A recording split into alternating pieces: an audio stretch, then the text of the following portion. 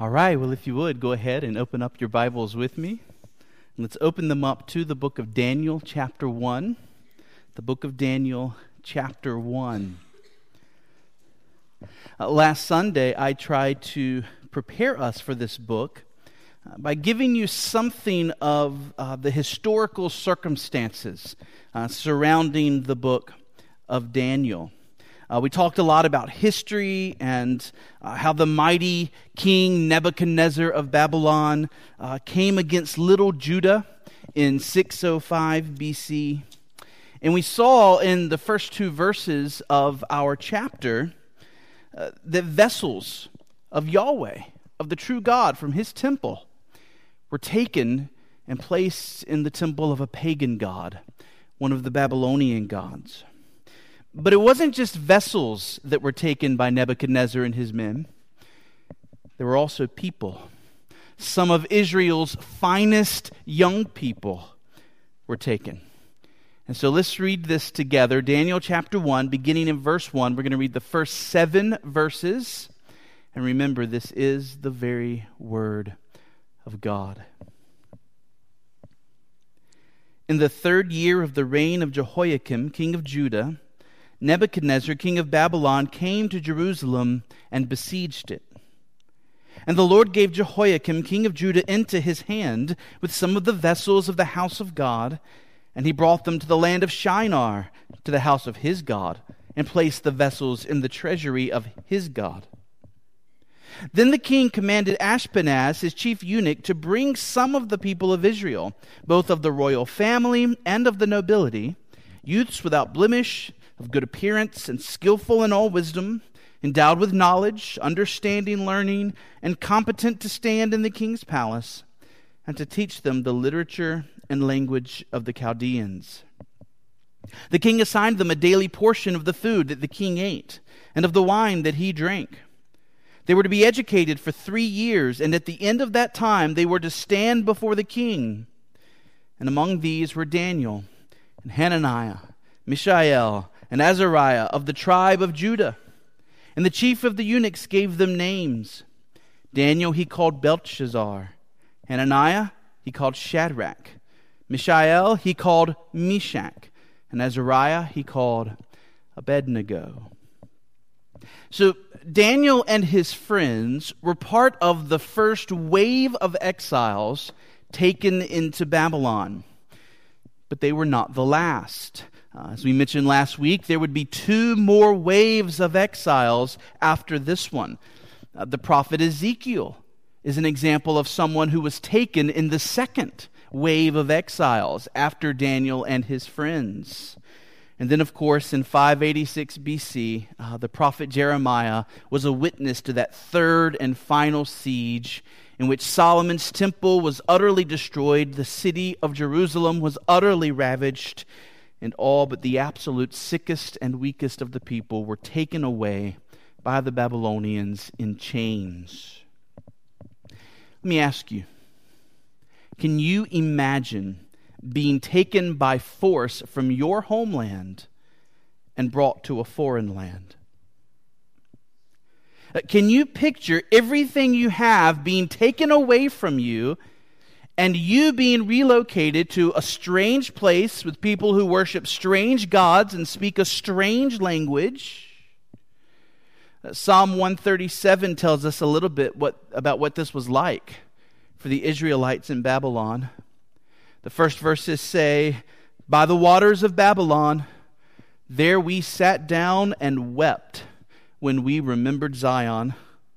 On the willows there we hung up our lyres. For there our captors required of us songs, and our tormentors mirth, saying, 'Sing us one of the songs of Zion.' But how shall we sing the Lord's song in a foreign land?" Now, as terrible as this was for God's people, Daniel wants us to note that everything is happening here as part of the sovereign plan and will of God. None of what is happening here with Nebuchadnezzar showing up in Jerusalem, taking these vessels, taking these exiles, none of this has taken Yahweh by surprise. And none of this is departing one iota from his divine plan. As verse 2 says, the Lord gave Jehoiakim, king of Judah, into Nebuchadnezzar's hand. And last week we hit hard on this. We talked about how this view of a massive, all-powerful, all-sovereign God is what gave Daniel and his friends confidence in the face of many severe trials. But there is a question we did not get to last time, and it's an important one before we go deep into the book of Daniel. It's this question: why would God do this to his people? Why would God allow his temple to be destroyed? Why would he ordain that his Ark of the Covenant with the tablets from Mount Sinai disappear forever? Why would he will the destruction of the holy city, Jerusalem? If Israel is the nation that God took to himself as his prized possession, why would he have his people, the people he called his children, why would he have them starving to death in sieges, struck down by swords, being carried away with hooks in their noses into exile, like Daniel and his friends? To which you might say, Justin, who cares? Who cares why God did something he did 2,600 years ago? We're not Israelites. We're not Babylonians. We are Americans living in the 21st century. What does any of this have to do with us? Well, the answer is simple. While the times have changed, our God has not. We today are dealing with the very same God that the people of Judah dealt with. And his expectations have not changed. His moral standards have not changed. It is the very nature of God to pour out blessings on all that is good and to pour out curses on that which is evil. When we talk about God being holy, don't think of God's holiness as a static attribute. No, it is constantly in action.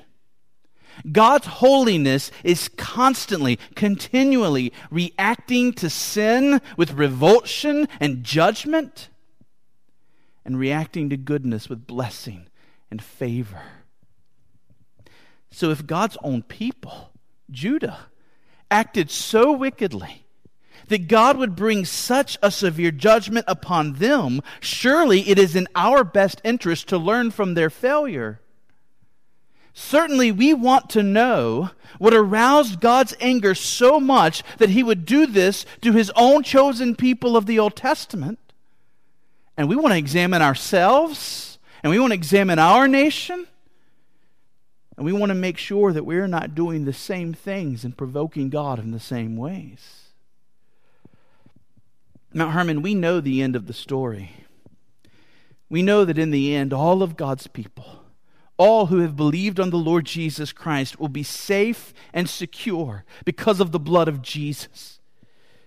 But God still sometimes expresses his displeasure through judgment in this world, in space and in time and in the pages of history.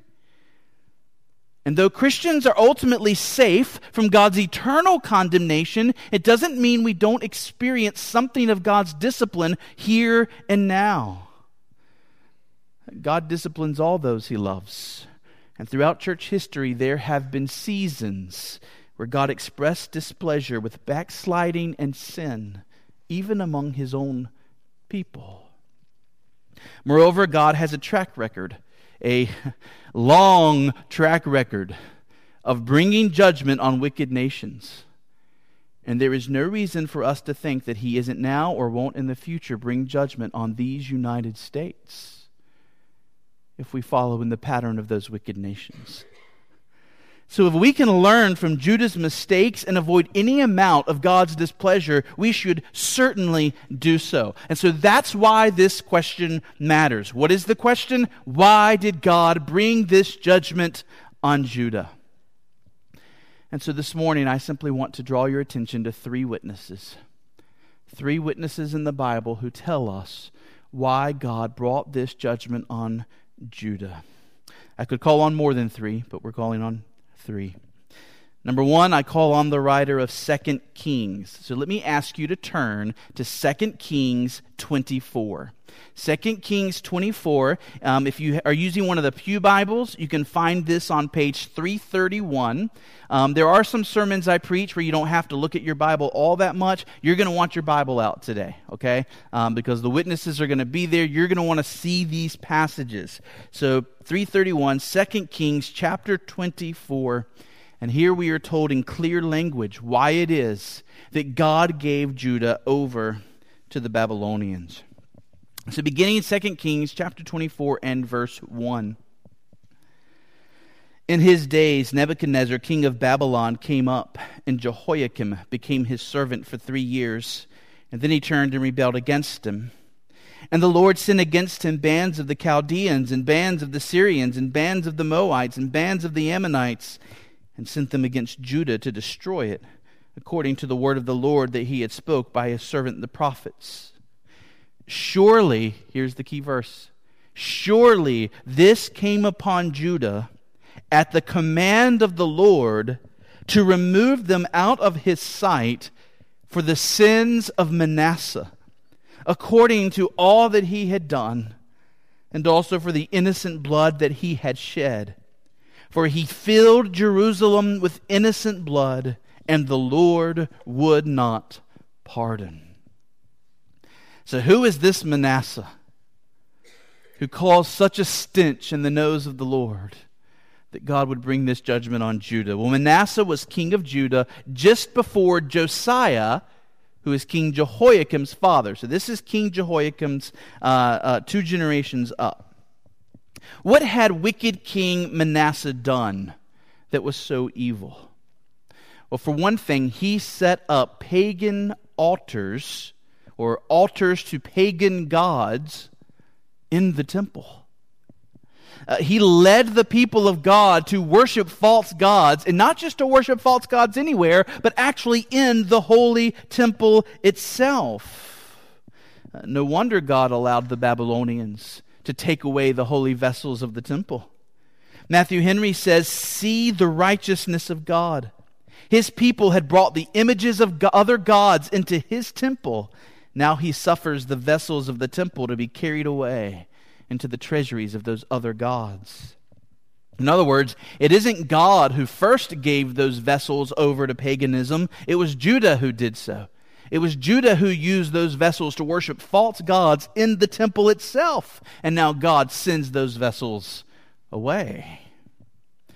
But as if that wasn't bad enough, Manasseh did something else. He led the people of God to practice child sacrifice. In fact, Manasseh himself burnt his own son as a sacrificial offering to Baal. This is what the writer of 2 Kings is referring to when he twice mentions innocent blood. God brought severe judgment on Judah because these people had become murderers of their own children. So what about us? Are we guilty of the sins of Manasseh? As we think about our land, has our land not turned to the worship of false gods? Even in church buildings across our country, do we not often see the gods of money and fame and self-righteousness being lifted up and honored instead of God? In paganism, people worship their gods through gluttony, through sex, through drunkenness. Do we not see those same gods being worshipped today? Is there any doubt that our culture, which was at least once somewhat Christian, is regressing backwards towards paganism? Do you hear about what's happening on some of the college campuses in our country today? Some weeks ago, my family, we visited Colonial Williamsburg, and on the front page of the local newspaper there in Williamsburg was a picture of the students at William and Mary College celebrating the Hindu festival of Holi. On the last full moon day of the Hindu month Falgun, students gather in a huge field to, quote, silence stereotypes and celebrate their differences by throwing water and colored powder all over each other. And this was just part of a whole week of celebrations at William and Mary that included a LGBT pride parade and a dress-in-drag ball. Our culture thinks this is progress. We're moving forward. But we're actually just reverting back to the same pagan practices that people participated in millennia ago. And so, yes, there is idolatry here in our land, just as it was for Judah. What about child sacrifice? How many children were murdered this week, slaughtered at the altar of convenience and sexual promiscuity? Did you know that 18,200 children were aborted in the United States this week? 18,200. By the end of the year, it will be close to 1 million children killed in abortion clinics in the United States alone. Right now in our land, if you are a baby conceived in your mother's womb, you have a 1 in 5 chance of being killed through abortion. Do you think God is going to hold us guiltless for this? Does not the blood of little ones cry out for justice? Are we not a nation with innocent blood on our hands, much more so than Manasseh and the people of Judah? And should we be surprised if judgments from God come our way when such sin as this is actively promoted in our land? Frankly, not only are children being murdered, but others are profiting through the process. Our nation serves the god of Mammon, and child sacrifice is just another act of worship to that dark god. I don't know what earthly power God might use to bring judgment on this land, but I don't think we should expect anything less. Our nation needs to know what it is to repent. Now, I must say this, and I rejoice to be able to say this. There is forgiveness. There is healing. There is mercy for any woman who has had an abortion. She must come to God and confess her sin, turn from such things. But God is full of grace to every person who repents. He is full of forgiveness. He is full of compassion and love. And in the same way, God can show forgiveness and mercy and healing and compassion to our land if we as a nation will confess our sins and turn from such acts. It is shameful that the leading candidate for the highest office in our land right now received the Planned Parenthood Margaret Sanger Award for her lifetime of work to keep abortion available and legal. When Manasseh is being honored in our land rather than being rebuked, we're in trouble. Unless you think, well, then let's go for the other guy. Let me just remind you, he was for partial birth abortion until 5 minutes ago when he decided to run for president. We're in trouble. I wonder if the candidates we have aren't an expression of the judgment of God upon our sin. We as Christians must be a light in the darkness, a voice crying out to our culture that God alone is to be worshipped over all, and that every human life is worth celebrating and protecting. This is part of what brought the fall of Judah. But there is a second witness. My second witness is telling us why God brought such severe judgment upon Judah, and it is the writer of 2 Chronicles. 2 Chronicles. So turn there, 2 Chronicles 36. 2 Chronicles 36. If you're using a Pew Bible, it's page 388. Page 388 in those Bibles. Here in 2 Chronicles 36, we read of that third and final siege that results in the temple being destroyed and Jerusalem being ravaged. And our concern is to know why. Why did God do this? And the chronicler gives us an answer. So let's begin reading 2 Chronicles 36, beginning in verse 17. Verse 17. Therefore he brought up against them the king of the Chaldeans, who killed their young men with the sword in the house of their sanctuary, and had no compassion on young man or virgin, old man or aged. He gave them all into his hand. And all the vessels of the house of God, great and small, and the treasures of the house of the Lord, and the treasures of the king and of his princes, all these he brought to Babylon. And they burned the house of God, and broke down the wall of Jerusalem, and burned all its palaces with fire, and destroyed all its precious vessels. He took into exile in Babylon those who had escaped from the sword, and they became servants to him and to his sons until the establishment of the kingdom of Persia, to fulfill the word of the Lord by the mouth of Jeremiah, until the land had enjoyed its Sabbaths. All the days that it lay desolate, it kept Sabbath, to fulfill 70 years.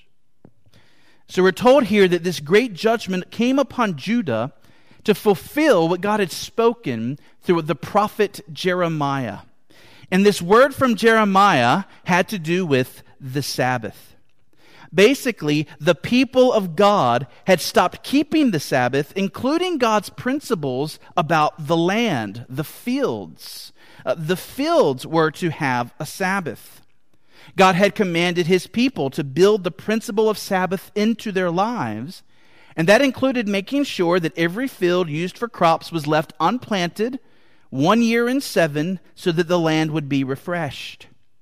Well, Judah did not obey God in this, and so he made up for it by giving the land 70 years of rest by removing the people of Judah from the land altogether.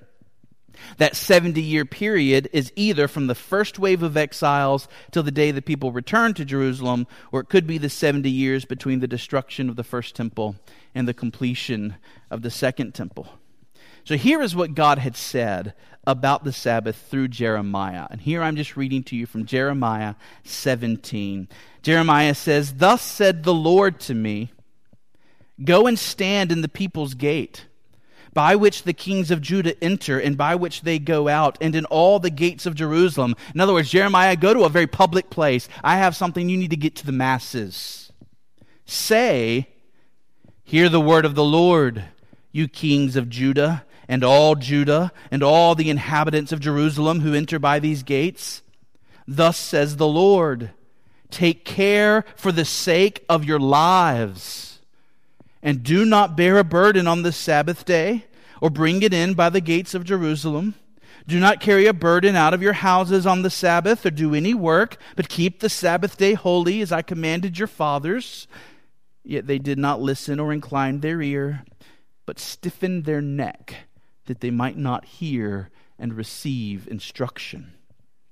But if you listen to me, declares the Lord, and bring in no burden by the gates of this city on the Sabbath day, but keep the Sabbath day holy, and do not work on it, then there shall enter by the gates of this city kings and princes who sit on the throne of David, riding in chariots and on horses, they and their officials, the men of Judah and the inhabitants of Jerusalem. And this city shall be inhabited forever. And the people shall come from the cities of Judah and the places around Jerusalem, from the land of Benjamin, from the Shephelah, from the hill country, from the Negeb, bringing burnt offerings and sacrifices, grain offerings and frankincense, bringing thank offerings to the house of the Lord. You will flourish. But if you do not listen to me to keep the Sabbath day holy, and not to bear a burden and enter by the gates of Jerusalem on the Sabbath day, then I will kindle a fire in its gates, and it shall devour the palaces of Jerusalem, and it shall not be quenched. And so when the chronicler talks about that this was fulfilling the word of Jeremiah, this is what he's talking about. Now let's get to the heart of this, okay? God gave the Sabbath to man as a love gift. The Sabbath was made for man, not man for the Sabbath. And the whole point of this Sabbath principle is that while we should love God's gifts, there must be a time when we put God's gifts aside and actually enjoy fellowship with Him Himself. We must never love the gifts more than the giver. We should never get so caught up in the stuff of this world, even our good and holy callings, So caught up in those that we are failing to regularly enjoy the presence of God. Fellowship with God, honoring God. These are the highest joys of this life. The land that God gives you to work, the work that He gives you to do, your family, your possessions, these are all wonderful gifts, but God calls you to regularly rest from those in order to focus on Him and to know Him. And to know Him. And when I look at our culture, I see a culture that is running here, running there. We got this to do, we got that to do, we got to do this over here, get over there. And there's never time to just be still and know that He is God. We have forgotten what it is to give God His time, to give God His due. We live on the air He provides, we use the strength He gives, we enjoy the pleasures He created for us, but we seem to have no time for Him. We run. There's always so much to be done, places to be, things to accomplish, people to see. And God somehow gets the short end of the shrift. Even on Sundays, it has become commonplace for Christians to act as if they're too busy to enjoy the day with God.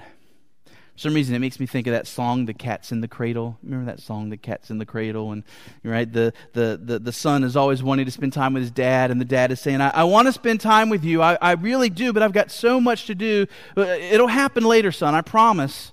I promise. When I get things right, I'll spend time with you. I think sometimes that's how we treat God, which is blasphemy to treat God that way. God, I know I ought to be spending more time with you. I ought to be in church. I ought to be worshiping with your people. I ought to be hearing from your word. I ought to be singing you your praises. I ought to be knowing your special presence as this day has been set aside for. But God, the grass has got to be cut, God. And you know we went to the beach on yesterday, so I couldn't do it yesterday. It's got to be done on Sunday. Do you remember the promise that God made in Isaiah 58? He said, if you turn back your foot from the Sabbath, from doing your own pleasure on my holy day, and if you call the Sabbath a delight and a holy day of the Lord honorable, if you honor it, not going your own ways or seeking your own pleasures or talking idly, then you shall delight in the Lord. And I will make you ride on the heights of the earth. I will feed you with the heritage of Jacob your father, for the mouth of the Lord has spoken. Mount Hermon, I have no idea what God means when He says He will cause us to ride on the heights of the earth, but I like it. It sounds like a good thing. It sounds like something we should want. New strength, new encouragement. It makes me think of that passage where He talks about He'll cause us to soar like eagles, right? Rise up with wings like eagles. So I'm picturing a fresh life, a freshness of encouragement and spiritual energy that comes to us when we stop our busy lives and spend a day with God. Judah was judged because she was too busy for God. She didn't have time for Him. And we don't want to follow in that path. Well, finally, our third witness to the crimes of Judah and the reasons why God brought judgment is the prophet Isaiah. The prophet Isaiah. It's amazing because Isaiah wrote many years before the time of Daniel, and yet his prophecy about Judah was dead on. And to see God's indictment of Judah, you don't have to turn any further than Isaiah chapter 1. So just turn there, Isaiah chapter 1. If you're using a Pew Bible, page 566. I want us to begin reading Isaiah 1, beginning in verse 21. Isaiah 1, beginning in verse 21. How the faithful city has become a whore, she who was full of justice. Righteousness lodged in her, but now murderers. Your silver has become dross, your best wine mixed with water. Your princes are rebels and companions of thieves. Everyone loves a bribe and runs after gifts. They do not bring justice to the fatherless, and the widow's cause does not come to them. Therefore the Lord declares, the Lord of hosts, the mighty one of Israel, I will get relief from my enemies and avenge myself on my foes. He calls Judah his enemy. He calls Judah his foe. These are his people. These are his children. One of the messages that we hear from the prophet Isaiah over and over again is that God is threatening judgment because of social injustice. Social injustice. In particular, the rich and the powerful of Judah were only further enriching themselves while taking advantage of the weaker and the poorer. At the same time, those who were in the most need, the orphans and the widows, were being left helpless and unprotected. The people of Israel were to be a people known for their hospitality and their care. People in other nations were to know that if they came to Judah, they could find a safe haven there, a place of refuge, a place of love. In Judah, the farmers were to leave the gleanings of their crops for the poor to gather. In Judah, it was not about making as much profit as possible. It was about running your business, caring for your family and your workers, but also caring for those in desperate circumstances. In Judah, you were to tithe your income, especially part of your harvest. And according to Deuteronomy 14, a portion of that was to be used to care for the widows, to care for those in need of care. Judges were to be fair. They were never to take a bribe. They were never to prefer the wealthier and the more powerful over those of less means. Remember, our God is a God who executes justice for the fatherless and the widow. He loves the sojourner, giving him food and clothing, Deuteronomy 10:18. But Judah had turned from this. Judah had turned into a culture that no longer cared for the hurting and the needing, the weary sojourner, the widow, the orphan. And how serious was this in the sight of God?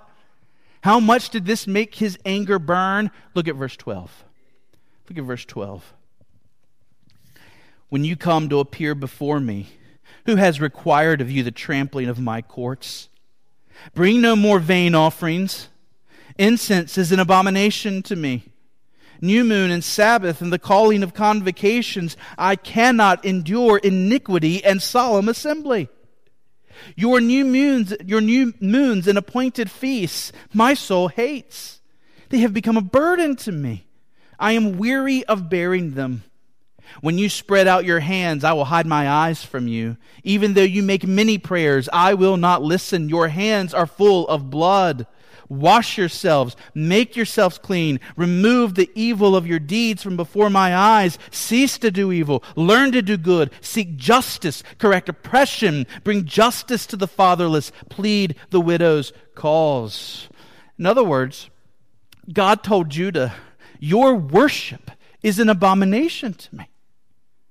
The very things I called you to do, I now can't stand them. Why? Because they were coming to him with sacrifice and praise, while at the same time they were back at home living in injustice. It's like the Christian who comes to church on Sunday and praises God and sings hymns of love to him, and then goes back and Monday through Saturday is taking advantage of his employees, ripping off his clients, caring little for the poor in the neighborhood around him. And God says that man's worship on Sunday is an abomination to him. Better to stay home in bed on Sunday morning than to come and be a hypocrite and offer that kind of worship to God. God promised in verse 24 that if Judah did not turn from this kind of injustice, he would come upon them in judgment. And so he did. Mount Hermon, certainly, as we look at our nation, we see that we have much to repent of. We find ourselves in many ways guilty of the same crimes that provoked God's wrath against Judah. Yes, there are differences between Judah and the United States. The U.S. has never been in a covenant relationship with God the way Judah was in a covenant relationship with God. But we definitely have reason to be gravely concerned about the wickedness in our land, and we ought to be leading the way in calling our land to true repentance. And we cannot let the fear of being politically incorrect or being mocked as fools or called old-fashioned or regressive, those things cannot silence us.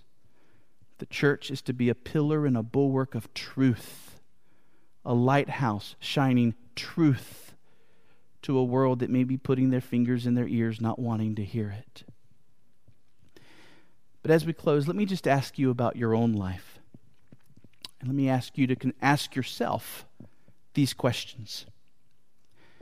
Am I guilty of loving other things more than God?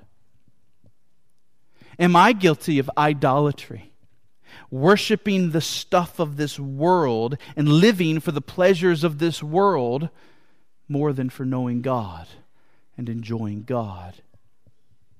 Am I guilty of being too busy for God, rejecting the love gift that He gave us as far as Sabbaths to refresh and encourage our souls? Do I find it all too easy to find a reason to be out of worship with His people on Sundays? Am I guilty of despising the widow or the orphan? Am I guilty of taking advantage of others, or of cheating the system, or of being unfair and unprincipled towards others? You see, friends, the Word of God is a mirror, and we need to put this mirror before us, and we need to examine ourselves. How can we call our nation to repentance if we don't lead the way? What do we see? We see our guilt. We see how far we all fall short. So now hear these words of God. And these words are true only because of Jesus Christ. It's Isaiah 1:18. Isaiah 1:18. Come now, let us reason together, says the Lord. Though your sins are like scarlet, they shall be as white as snow. Though they are red like crimson, they shall become like wool. If we come to our God this morning hating our sins, acknowledging our sins, longing to be rid of them, and looking to God for forgiveness, we will find that He will not only wash us and make us clean, but that He will give us precious promises to be different in the days ahead. Having been washed clean by the blood of Jesus, resting in God's love, resting in God's promises, we can look to this afternoon, we can look to this coming week, we can look to the years ahead, and we can resolve to worship God only. We can resolve to care and to be a voice for the dignity of human life. We can be committed to giving God His day and the time He is due. And we can be resolved to treat all people with kindness and justice and compassion and fairness. And as followers, disciples of the Lord Jesus Christ, nothing short of that should mark us. Amen? Amen. Let's pray together.